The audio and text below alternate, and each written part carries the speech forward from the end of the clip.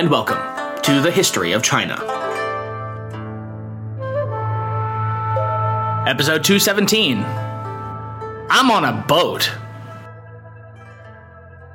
From the time when we, Zheng He and his companions, at the beginning of the Yongle period, received the Imperial Commission as envoys to the barbarians, up till now, 7 voyages have taken place, and each time we have commanded several tens of thousands of government soldiers and more than 100 ocean-going vessels.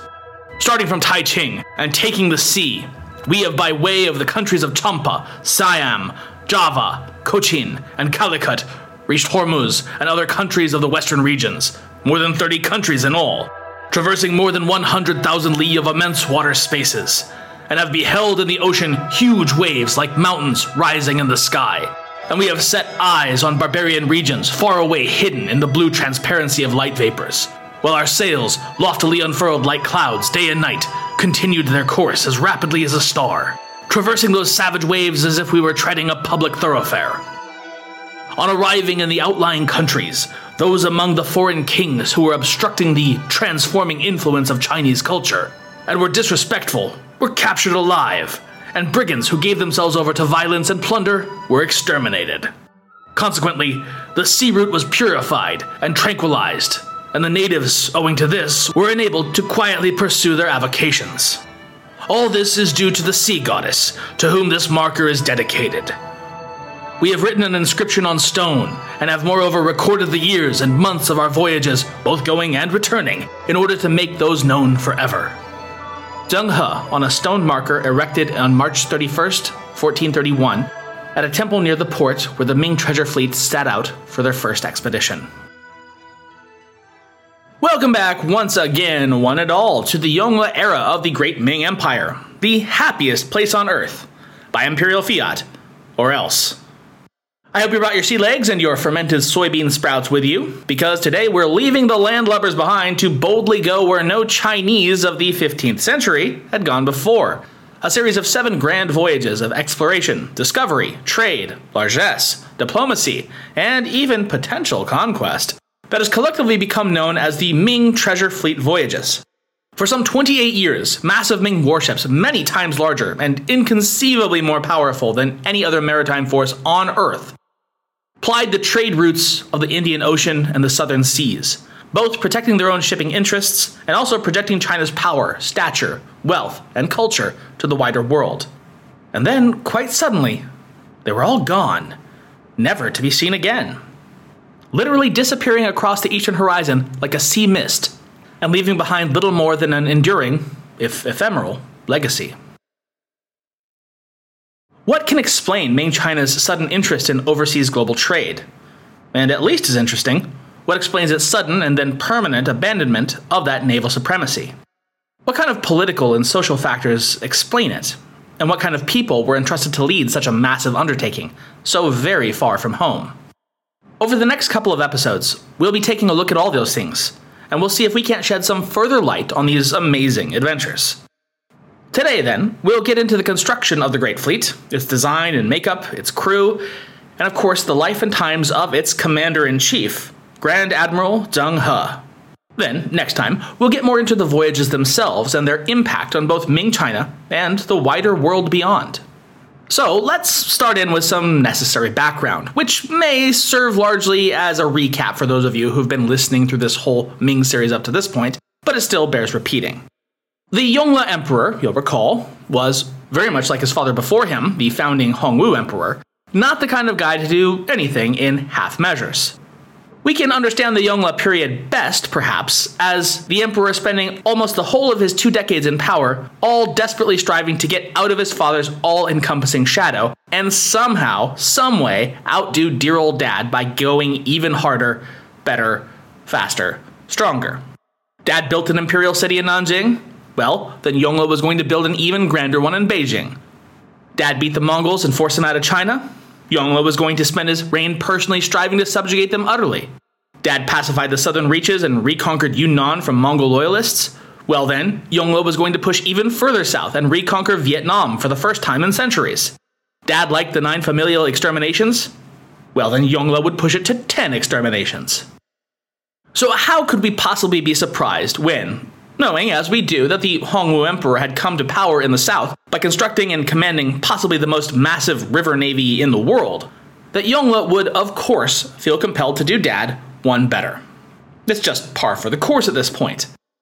That said, the actual motivations of the Yongle Emperor to order these vast and enormously costly series of expeditions remain somewhat hazy, at least.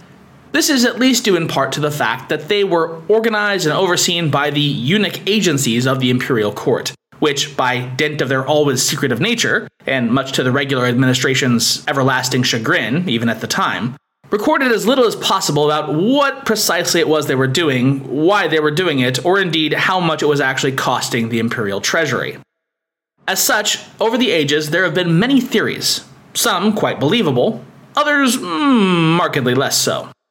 One prime example of the latter category, for instance, was that the expeditions were sent back to track down Yongle's dear, long-lost nephew, the Chien-wen Emperor. In case you've forgotten, although officially declared dead with the Prince of Yen's capture and sacking of Nanjing in 1402, the unrecognizable state of his burnt-to-a-crisp corpse and the perfunctory nature of his funeral by the future Yongle Emperor had given rise to swirling rumors across the nation that the young heir had actually effected a daring escape with his family into exile, and even now lived in secret as a monk. Naturally, those rumors came to encompass the maritime expeditions as well, though such speculations can pretty safely be dismissed as, well, wackadoodle. Oh, yes. While we're on the subject of wackadoodle theories swirling around the Ming treasure fleet voyages, let's just go ahead and get another far more contemporary one out of the way right off the bat. The bane of Ming sinologists and maritime historians everywhere, Gavin Menzies and his pseudo-historical work, 1421, the year China discovered America. In it, Menzies hypothesizes that, just like the title says, Zheng He and company sailed not only to the Americas, but also to Australia, New Zealand, and Antarctica, and the mythological Northwest Passage, all before circumnavigating Greenland and then the entire world. This would all be very, very big if true, but it isn't. At all.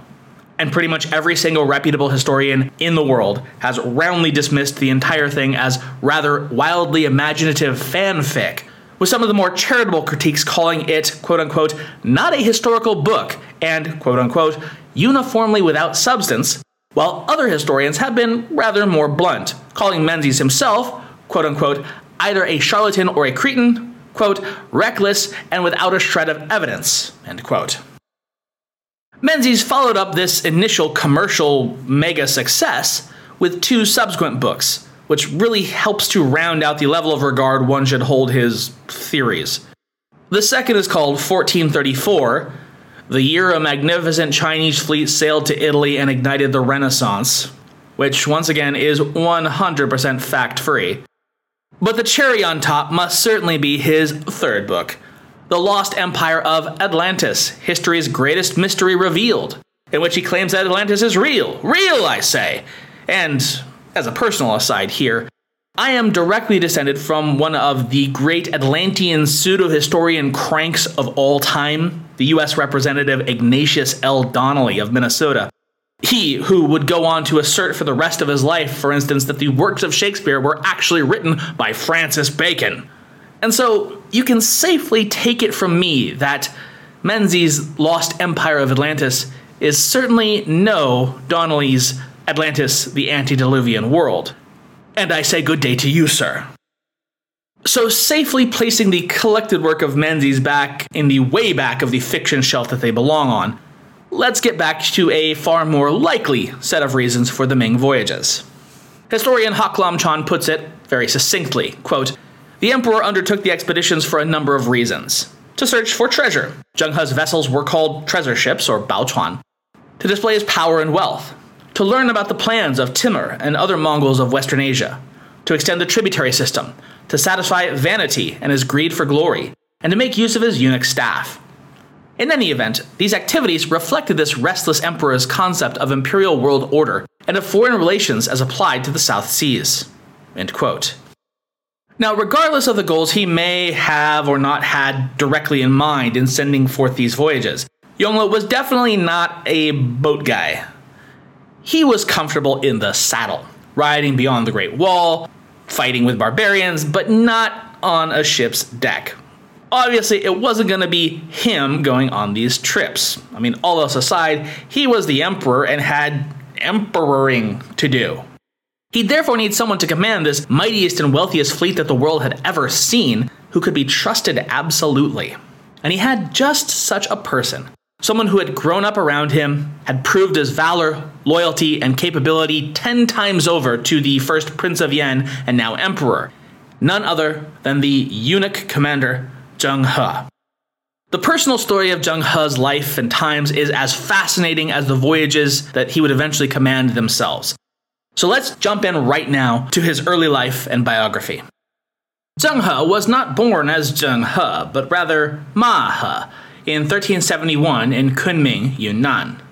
He was not, or at least not entirely, Han Chinese, but was instead a descendant of one of the more famous Semujan officials brought to China by Genghis Khan himself in order to serve his burgeoning Mongol Empire, one Ajal Shams al-Din Omar of Bukhara, who had managed to escape the absolute slaughter of the Khwarezmian city by demonstrating a professional gift for logistics and numbers.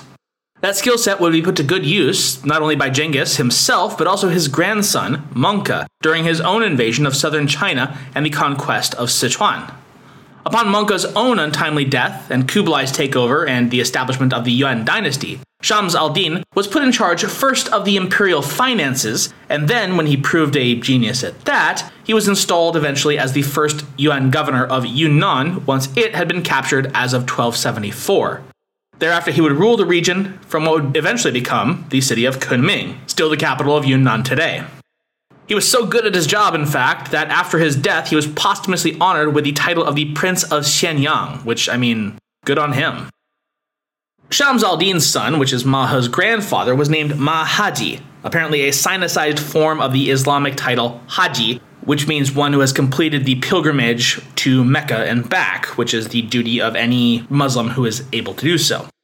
Thus, Maha was born into a semi-Chinese Muslim household, although he himself would grow up thoroughly a person of the time and position that he lived in. Namely, that his personal belief structure eventually blended a lot of different spiritual beliefs into a kind of pantheistic belief system, centering on, as with many mariners of the time and long thereafter, the protector goddess of the sea and of sailors, known by many names, but some of the more famous are Ma Zu, the great maternal ancestor, and also known as Tianfei, or the heavenly consort. Life would change dramatically for Ma He round about the age of 10. In the autumn of 1381, the Ming commander, General Fu Youde, led his army against the Yuan loyalist forces of Yunnan against the Mongol prince Basalawarmi. In the course of that fighting, Ma He's father was slain, though whether while fighting against the Ming invasion or simply as a random casualty of war, we do not know. The story goes, though, that following his father's death, the young boy was approached on the road by the Ming commander, or one of his lieutenants perhaps, and asked about the location of the Mongol prince. The boy responded, apparently defiantly, and claimed that the Mongol leader had jumped into a lake. And as an aside here, that would actually turn out to be pretty much accurate. Like, the kid was telling the truth. Basalawarmi had taken his wife down to the lake and then drowned her before killing himself in order to evade capture.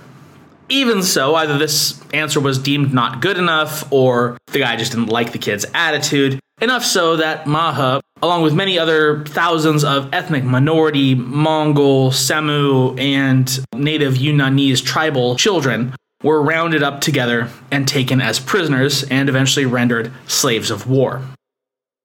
Now, as unfun as this already sounds, it gets even worse, because being an imperial slave boy in the Ming Empire rendered one eligible for the dubious distinction of getting signed up for the eunuch corps. As such, at some point between the age of 10 and 14, sometime before puberty had really hit, Ma He got the chop and managed to survive the terrible and often deadly trauma. This type of castrati that he was rendered into, in particular called Tongjing, which means pure from childhood, was especially favored by court ladies in this time period. Louise Levathes writes of the Tongjing class, quote, "They tended to behave like young girls themselves.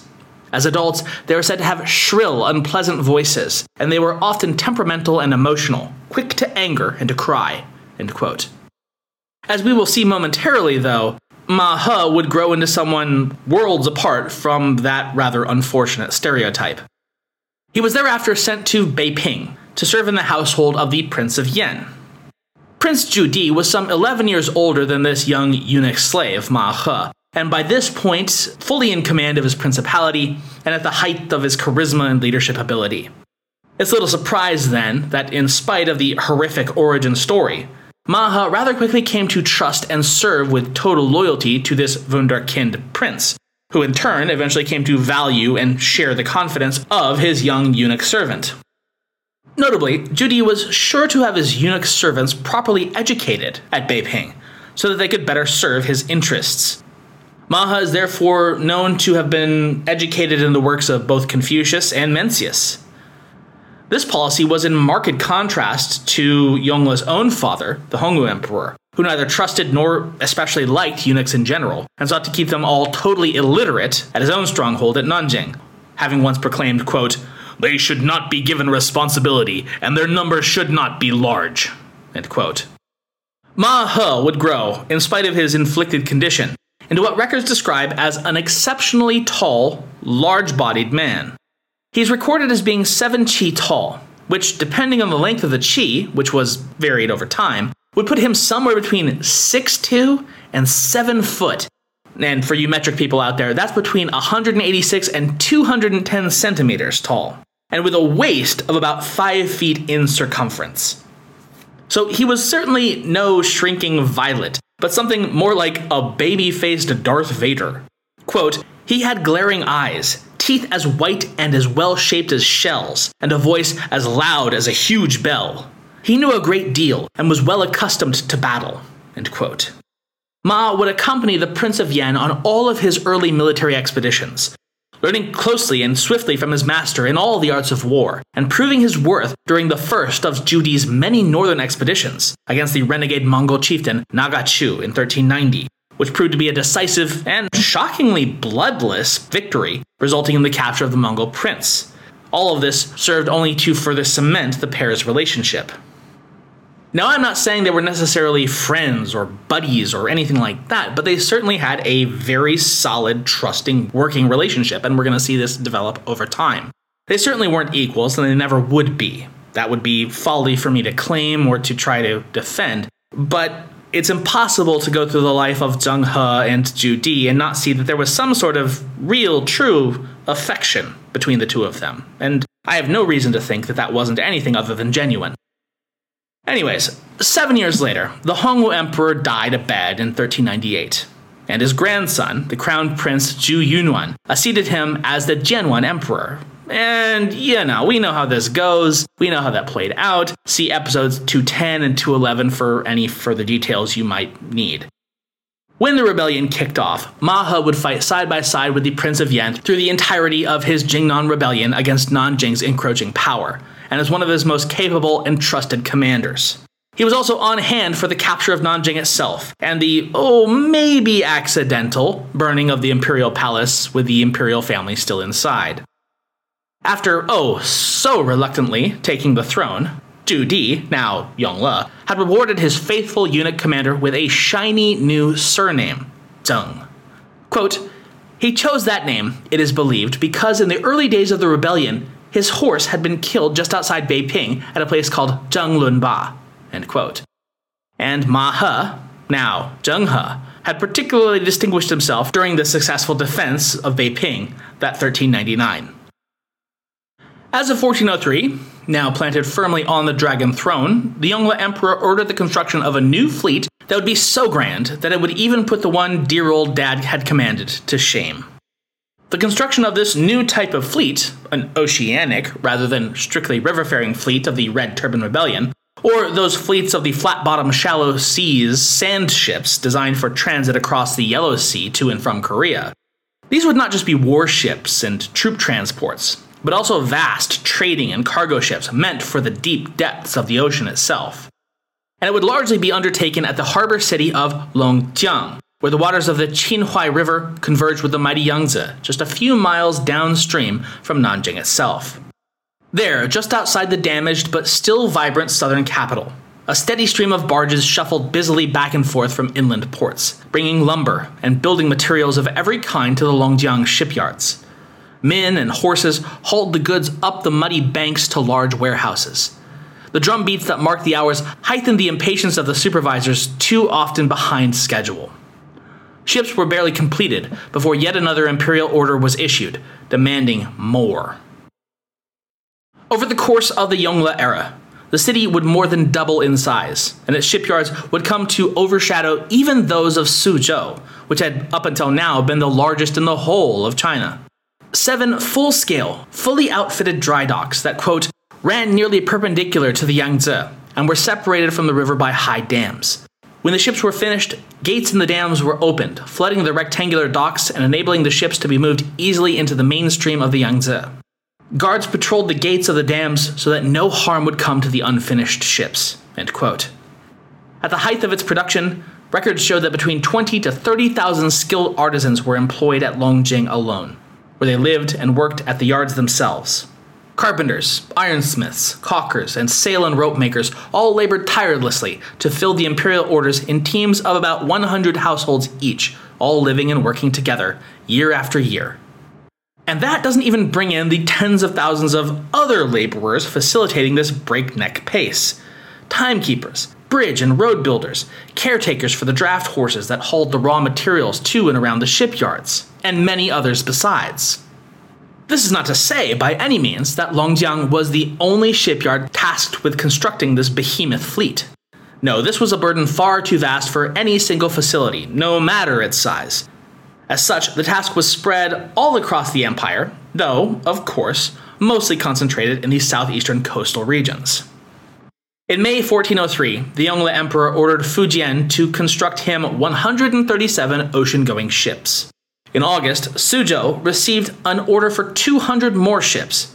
In August, the coastal provinces were collectively tasked with retrofitting 188 flat-bottom riverboats to be made seaworthy. This frenzy of construction and renovation continued on at blistering pace and without ceasing for the next 4 years, and by 1407, some 1,681 ships had been made ready to set sail in the name of Great Ming and the glory of its emperor. These were ships of a wholly innovative design, compared to the flat-bottom Shachuan sand ships of the Hongwu era, which were unsuitable for the rigors of the high seas of the south and beyond.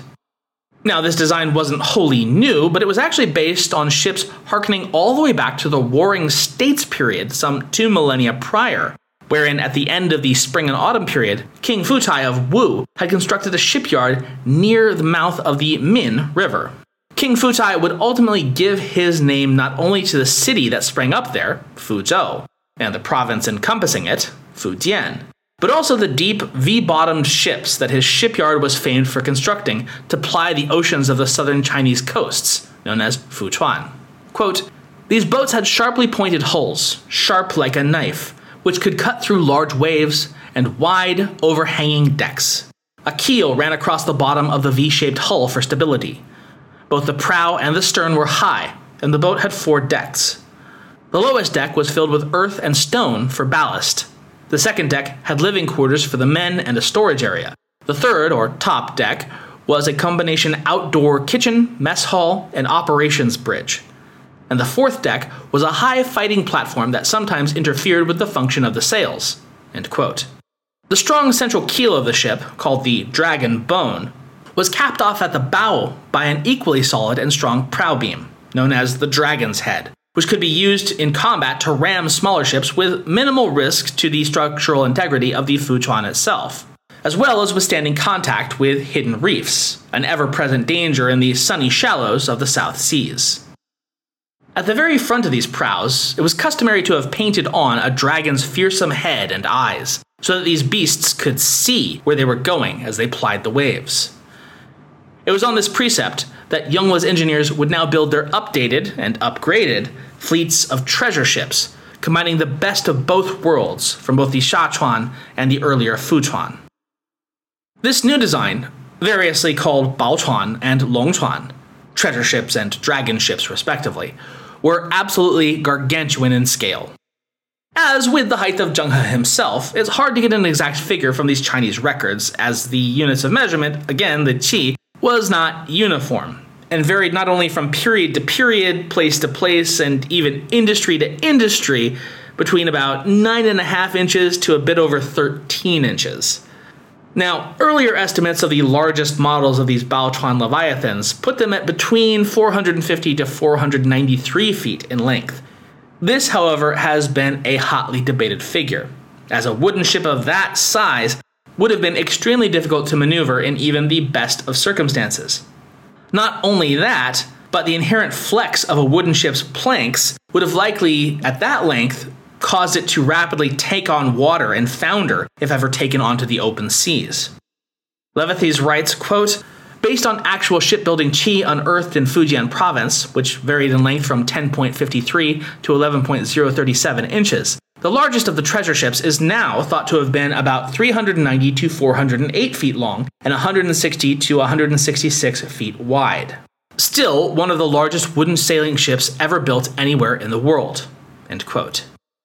In any event, it's widely accepted that these largest of Baochuan ships were primarily for show to Ming China's own domestic audience, and probably never left the river in which they were first constructed. But even the comparatively smaller ships, actually constructed for the voyages to come, would have absolutely dwarfed any and everything else sailing the oceans, not only now, but for centuries to come. For some sense of reference, the near-contemporary caravel and nao type of oceanic ships that would be designed and used by the Spanish and Portuguese, and at least one certain Italian, to venture all the way across the Atlantic at the end of the 15th century, were between 40 to 60 feet long. The galleon-class ship of the Golden Age of Sail and Pirates of the Caribbean fame were between 100 to 165 feet long, and the mighty ships of the line that plied and dominated the seas from the 17th to 19th centuries before giving way at last to steel and steam maxed out at about 200 feet long. In Chinese terms of the time, the watchword was apparently units of 4. 44 zhang, 4 qi, or 444 qi, for the length of this largest of fleet ships. Now, this might seem rather strange to any of you with even a passing familiarity with some of the more superstitious aspects of Chinese numerology. 4 is often regarded as an especially unlucky number, like, 13, since it is a homophone of the word for death in modern Mandarin, that is, si and si, respectively. But that is, of course, just an accident of pronunciation shifts over time. The period we're talking about here is the early 15th century, which still constitutes the early modern Mandarin phase, which was still far enough apart to not have that same homophone problem. So for instance, 4, which is today pronounced s, would be pronounced something like, and please forgive me historical linguists, I'm trying my best here, xiach. Whereas the word for death, modern s, would be xiach. Again, I'm really just trying to approximate. So we don't run into nearly that same homophonous issue that we have in modern Mandarin. 4 had actually long been one of the most important numbers in Chinese numerology. There were, after all, 4 cardinal directions, 4 seasons, and 4 Confucian virtues: propriety, integrity, righteousness, and modesty. Thus, linking the fleet to such a number was actually considered particularly auspicious to accomplishing the task set out for it, and boded well for the fleet's journeys. For the Yongle Emperor, no surprise here, size was everything. Bigger yet, the biggest ever. Levathes gives a great side account of another of the Emperor's side projects ongoing at the same time as the construction of the biggest ever fleet. The construction of what was to be a memorial stele to outdo all other steles ever, dedicated, of course, to his father, and to be raised at the Yongle Emperor's tomb outside Nanjing. She writes, quote, "He also ordered the construction of a huge stone stele for his father's tomb. The tablet was supposed to be 135 feet high, 45 feet wide, and about 12 feet thick. But before the work was finished at the imperial quarry at Yanmen, about 8 miles east of Nanjing, the emperor was informed that it was too big and heavy to be moved. Had it been erected, it would have been the largest stone tablet in the world. Today, however, the giant tablet stands majestically in the abandoned quarry, almost free of the huge boulder from which it was carved, a monument to the monumentality of Zhu Di. End quote. Some of the engineering innovations designed into these massive ships were truly phenomenal. For instance, already quite wide for their length to provide more stability, the ships were designed with holes in the prows that would, in particularly rough seas, become partially filled with seawater, thereby reducing the motion of the ship as it cut through the waves. A set of 4 floating anchors, 2 on each side of the ship and each weighing in excess of 1,000 pounds, could be lowered into the waters during rough seas to further reduce pitching. Maybe most amazingly, though, was the introduction of both watertight bulwark compartments, modeled on the multi-chambered structure of bamboo stalks, and a raisable and lowerable balanced rudder that made the huge crafts much easier to steer, even in the choppiest of seas. These were both technological innovations that wouldn't be introduced into Western ship designs until the late 18th and 19th centuries. And again, these are all constructed out of wood. Their look upon the waters must have been truly a sight to behold. Rising tall and proud out of the waters like a full-on apartment block, crested each with 9 massive, staggering masts, equipped with 12 red silk sails. Though not constructed as warships per se, they nevertheless were outfitted with a full complement of top-of-the-line defenses. Though lacking a warship's raised firing platforms or extended planks for boarding actions, these Baochuan each carried 24 sleek, high-powered cannons, capable of firing at targets up to 900 feet away. Even so, these were first and foremost ships of luxury, diplomacy, and making a very positive, lasting impression on those who found them sailing into their own harbors. Quote, "There were grand cabins for the imperial envoys, and the windowed halls and antechambers were festooned with balconies and railings. The ship's holds were filled with expensive silks and porcelains for trade with foreign countries. The ship's bodies were brightly carved and painted, their prows adorned with carved animal heads and glaring dragon eyes, and their sterns with dragon and phoenix patterns or eagle and ball designs that symbolized auspiciousness. The bottom of the vessels were whitewashed, and near the red waterline was a sun and moon frieze." End quote. These were, above all else, ships meant to shock and awe foreign nations with luxury, wealth, and grace, rather than bombast, snarls, or violence. Here, they must have surely announced, by their very presence at each port, arrive the true masters of the universe, blessing you with their cultured, enlightened presence. How very, very fortunate for you. It's not quite clear just how many of these flagship-class Baochuan ships sailed forth with that first fleet of 1405. There may have been, at least by the fictionalized account of the 16th century novelist Lo Maotang on the topic, as few as 4 such behemoths among the 317 total ships. These were accompanied and attended to, like any appropriately imperial train, an entire host of lesser ships. The second largest ships of the fleet were the Machuan class, or the horse ships. True to their name, these likewise huge vessels, 8-masted and some as large as 340 feet by 140 feet, served as the Ming retinue's stables for their horses, which were brought along mostly for trade, along with other goods and all materials the fleet might need to conduct its own repairs while at sea. Next came the supply ships, 7-masted and 260 by 155 feet, packed with food for the crews, who on some voyages numbered as many as 28 to 30,000 strong.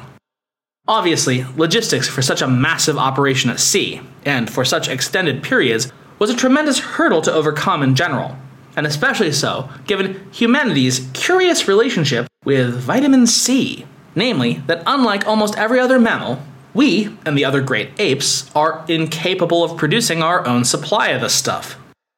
If a person is forced to go without a steady supply of vitamin C, they will use up their reserve, typically about after a month, resulting in that most seafarer of afflictions, scurvy. Fortunately, and surely not by accident, we know from a historian who accompanied the Ming treasure fleet on one of its voyages, named Ma Huan, of the foodstuffs stored on these huge supply ships, and how they solved the plague of scurvy that would continue to grip sailors all around the world well into the 18th century. Erik T. Paterson writes, quote, "Unlike the ghastly, weevil-ridden ship's biscuits of the later British fleets, the Chinese supply ships carried staples of soybeans, wheat, millet, and rice, which could be stored for long periods without loss of nutritional value. These could be cooked fresh. As well, the ships carried chickens, fed by the above cereals, for fresh eggs and meat. The soybeans were of particular importance. All the ships carried tubs in which the soybeans were sprouted under the sun, developing large quantities of riboflavin, niacin, and, most importantly, ascorbate. Daily consumption of sprouted soy would provide more than enough vitamin C to prevent scurvy." All of this would have required a considerable degree of knowledgeable foresight and organization. This could hardly have been developed de nouveau for these specific fleets. The Chinese must have known about the preventions of scurvy long before 1421. They would have hardly contemplated such ventures without being certain of their ability to do so." End quote. Smaller than the supply ships, next were the troop transports, clocking in at 6 masts, 220 feet long and 83 feet wide. As the name may imply, that is where the large hosts of Ming soldiers spent most of the voyages. Next came the 2 types of actual warships assigned to the fleets for naval protection. First, the 5-masted futuan at 165 feet long, and then smaller yet, the 8-oared patrol boats, which ranged in size from 120 to 130 feet in length, and were particularly effective at devastating pirate fleets whose innate greed occasionally overcame their sense of self-preservation and common sense and led them to try to suicidally attack this hulking oceanic caravan. Another great difficulty for long-distance seafaring, of course, is water. Water everywhere, yet not a drop to drink. Well, fear not, they'd thought of that too. Special water tankers also accompanied the fleet, with tanks large enough to provide fresh water for the entire crew for up to a month. Even so, the fleet did try to make landfall far sooner than that hard limit, every 10 days or so during the initial voyages, but sometimes stretching it out as many as 20 days on the later, more confident expeditions. Communication between ships was likewise of critical importance. This was achieved through a suitably elaborate system of sound and sight signals. All ships were equipped with 1 large flag, signal bells, 5 banners, 1 large drum, gongs, and 10 lanterns. Now, these sound signals were far more in order to signal orders within the ship itself, although it's said that the large drums were loud enough to be heard even by neighboring ships. These were typically used in order to signal the approach of bad weather and order the sailors on a ship to seek shelter inside. At night or during inclement weather, the shipboard lanterns were the primary means of ship-to-ship communication. And for longer distance communication, with fleet ships not directly in line of sight for instance, broods of carrier pigeons were also kept in stock. Each of the ships could be identified by sight by its fellows, by its particular color, as well as its massive black flag imprinted with a large white character indicating to which squadron it belonged. While these ships were being built, so too did Admiral Zheng He assemble the crew that would sail to its destinations, as yet quasi-unknown. He appointed 7 of his fellow eunuch directors as the official imperial representatives and emissaries of Great Ming abroad. 10 more eunuchs served as assistants to these directors, followed by a further 52 eunuchs of unknown rank and purpose. The military command structure, as with all else under eunuch oversight, was headed by 2 regional commanders, and then 93 regimental commanders, 104 battalion commanders, finally 103 company commanders. The ships themselves were captained by officers appointed by the emperor himself, and who were given special dispensation over the power of life and death aboard their own ship, in order to ensure and maintain proper discipline while at sea. Apart from these directly military affairs, it would hardly be a Chinese anything without oodles and oodles of other types of bureaucrats, now would it? The fleet had 2 secretaries to prepare all official documents, a senior secretary from the Ministry of Revenue to oversee the apportionment and rationing of grain and food supplies, 2 officials from the Ministry of Rights charged with making sure that all official receptions adhered to proper protocol, 1 senior astrologer and geomancer, assisted by 10 junior students who were responsible for watching the heavens and making observations, making charts, forecasting the weather, keeping the calendar, and interpreting natural phenomena. Then there were 10 officials, officially called the Tongyi Fanshu Yuguan, or the teachers who know foreign books, who were aboard to serve as translators into Arabic, Indian, and other common trade languages of Central Asia and the South Pacific. The fleet also carried with it 180 medical practitioners and pharmacologists charged with both keeping up the health of the expedition overall, but also with studying and collecting herbs from foreign places that might potentially hold some new medicinal use back at home. Teams of specialists and artisans were included as repair teams in the event of structural damage to the ships, and well, as for everyone else, the regular sailor and soldier alike, they were made up primarily of banished criminals. Even so, in agreeing to undertake such an uncertain, potentially dangerous or deadly mission into the great blue unknown, they had all been promised that upon their return, all crewmen from highest to lowest would be rewarded with money and textiles, and should they be injured or killed, it would be distributed to their families along with an extra bonus compensation. As such, all would share in the spoils of this great mission abroad. As the work of the Longjiang shipyards continued at its breakneck pace, the emperor himself appeared to rather seriously consider whether or not Zheng He would truly be the right man for the task of leading this terribly important, but terribly dangerous, expedition. Zheng He was 35 after all, not exactly a spring chicken, although it is well worth noting that Yongle was by this time approaching 46 himself and still chomping at the bit to go riding off into every single battle at every conceivable opportunity. So, I mean, come on, hypocrite much, Yongle? Anyways, his advisors told him as much, albeit in a far more delicate manner. They said, quote, "Let not your imperial majesty forget the old saying that an old horse knows the path. Indeed, like ginger and dates, there are things that become better with age." End quote. The official went on to point out all the reasons that Zheng He was in fact the best choice to command the fleet. His positive qualities, he said, were literally written onto his face. The official went on, "His face is rough like the peel of an orange." Which, I mean, harsh, but it apparently meant that he'd experienced many hardships throughout his life and as such could be trusted to tolerate the hardships that would go along with a 2-year-long mission at sea. So, okay, I guess? The space between his eyebrows was narrow, indicating that he could remain focused on the mission rather than his own personal wants, or in the words of the official himself, "His eyebrows are like swords and his forehead wide, like a tiger's," which showed that he both had strength of character and an aptitude as military commander. His mouth was like the sea, in that words eloquently flowed forth from them, and his eyes sparkled like a fast-moving river, showing evidence of his energy and vitality. However much stock Yongle actually placed in this rather curious assessment of Zheng He's aptitude via his facial structure, he did indeed consent to place his longtime eunuch servant and companion at the helm of this most critical mission. An unprecedented role for a eunuch servant.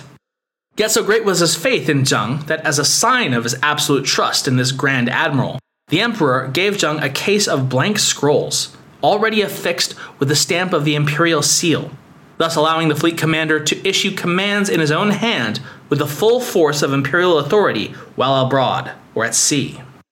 And so it was that in the autumn of 1405, those 317 brand new ships all shone as they bobbed in the currents of the Yangtze River, freshly painted in their bright colors, with massive sails and banners flying proudly in the breeze, and crewed by some 27,000 sailors, soldiers, officials, and eunuchs. They all faced downriver, toward the Yangtze's mouth, the painted dragon eyes on each of their prows seeming to stare longingly at the great sea beyond, and the adventures yet to come. The destination of their maiden voyage had already been chosen well in advance. They'd not be sailing into some great vast unknown, at least not this time. Instead, their first voyage would be to a far better known destination, one of the largest and most important centers of maritime trade in all southeastern Asia and the southern seas beside. The powerful city-state of Calicut in Kerala on the west coast of India, known all over the world for its rich trade in prized spices like cardamom, cinnamon, ginger, turmeric, and peppers so valuable they were considered worth their weight in gold. The reason for this first port of call was, in all likelihood, to tell the whole of the world, on as large of a stage as possible, in the most ostentatiously Yongle way, that after 30 years of Hongwu closing the door of almost all trade with the outside world, that Ming China was once again open for business. Levathes writes, quote, "The explanation can perhaps be found in Judi's immediate repudiation of his father's strict tribute and trade policies upon becoming emperor. He allowed private trade and lifted the restriction on peppers and gold, to the horror of his Confucian advisors, who subscribed to the ideal that China's prosperity rested on agriculture and agriculture alone. Judi threw China's doors open to foreigners and foreign merchants, saying, 'Now all within the 4 seas are as one family,' the emperor decreed. 'Let there be mutual trade at the frontier barriers in order to supply the country's needs and to encourage distant peoples to come.'" End quote. And so it would be. On the eve before the mighty fleet was to depart, the Yongle Emperor himself hosted an enormous banquet for the whole crew, catered with more sumptuous food and wine than even 27,000 could possibly consume, a sign of his boundless generosity and wealth. Imperial presents of silks, gold, and silver were made to each of the sailors, in accordance with their rank and position. And then it was on to an even more serious purpose for this gathering: to offer humble prayers and sacrifices to the sea goddess Tianfei, that she would guide and protect these sailors who would now seek to transit across her realm. Quote, "With burning incense and repetition of prayers, Zheng He and his men honored Tianfei and asked her guidance. Goats, pigs, and cattle, parboiled and with their feet bound as if kneeling, were presented to her altar, and fake paper money was burned to encourage guishun, or spirits, to treat her kindly. Even in the remote regions of the 4 oceans, Tianfei could respond to trouble because she was assisted by 2 spirits, one with 1,000 eyes who could see everything, the other with sensitive ears who could hear as far as the winds blew. The goddess also had the power to peer into men's hearts. Prayers had to be sincere and inspired by pure motives. To risk a long voyage on the ocean, where it was believed giant dragons lived beneath the surface, without the good will of the goddess, was almost unthinkable madness." On the same tablet quoted at the beginning of this episode, that Zheng He would ultimately have carved and placed at the same shrine decades later, at the end of his voyages, he would write, quote, "Our one fear is not to be able to succeed. But if men are able to serve their ruler with the exertion of all their loyalty, then all things will be successful. If they are able to serve the gods with utmost sincerity, then all their prayers will be answered." End quote. With the ceremony complete, the crews retired for the night. Then the next morning, boarded their assigned ships and prepared to make way. Once all were aboard, the captain of each ship led his crew in additional prayers before the shipboard compass. Quote, "Prayers to the ancient geomancers, to the great mathematicians and astronomers of past dynasties who had used the water compass with skill. They had braved the oceans and returned safely. Their wisdom was sought in using this most miraculous device with its floating needle." End quote. Aboard his own flagship, Admiral Zheng He, of course, led his own men in such a prayer to their magnetic guide and guardian in the many months and years to come, which we'll finish with today. Quote, "As the divine swirling smoke rises, with hearts pure and true, we bow down and beseech the messengers of merit to convey by means of the incense in the burner that in this year, in this month, on this day, at this hour, we respectfully entreat the patriarch of this imperially created compass throughout the ages, Yellow Emperor, Duke of Zhou, immortal master of formal ages, divinely knowledgeable about yin-yang, Dark Raven, immortal white crane master, and patriarchs of the ages who have traversed the sea, who know the constellations and guiding stars, those from past times to present day, those who have first transmitted it and those who later taught it, and the great guardian spirit generals of the 24 directions, and all the other immortal masters and spirit soldiers and divine emissaries, all the efficacious spirits of the incense burner, and the protectress of our ships, the celestial consort Tianfei, brilliant, divine, marvelous, responsive, mysterious force, protector of the people, guardian of the country, and the all-seeing and all-hearing spirit soldiers of winds and seasons, the wave quellers and swell drinkers, the airborne immortals, the god of the year, and all the local tutelary deities of every place. Come down, one and all, to this incense feast. Partake of this sagely vessel. Come riding on auspicious clouds from the ends of the earth. Come down and grace our incense table. Let us seat you in your respective places and carefully prepare a pure goblet that we might reverentially offer the immortal masters a flagon of wine, beseeching them to protect our ships and valuables." End quote. As the incense smoke curled and rose to heaven, carrying their assembled prayers with them, the sailors understood that they had placed their fates not only in the hands of the gods and immortals, but also in the command of their leader, Admiral Zheng He, to see them through this peril-filled journey across the ocean depths and into history itself. And so, next time, these 27,000 brave souls will weigh anchor and leave the safety of the Yangtze behind, to make for the great Indian port of Calicut and its riches undreamed of.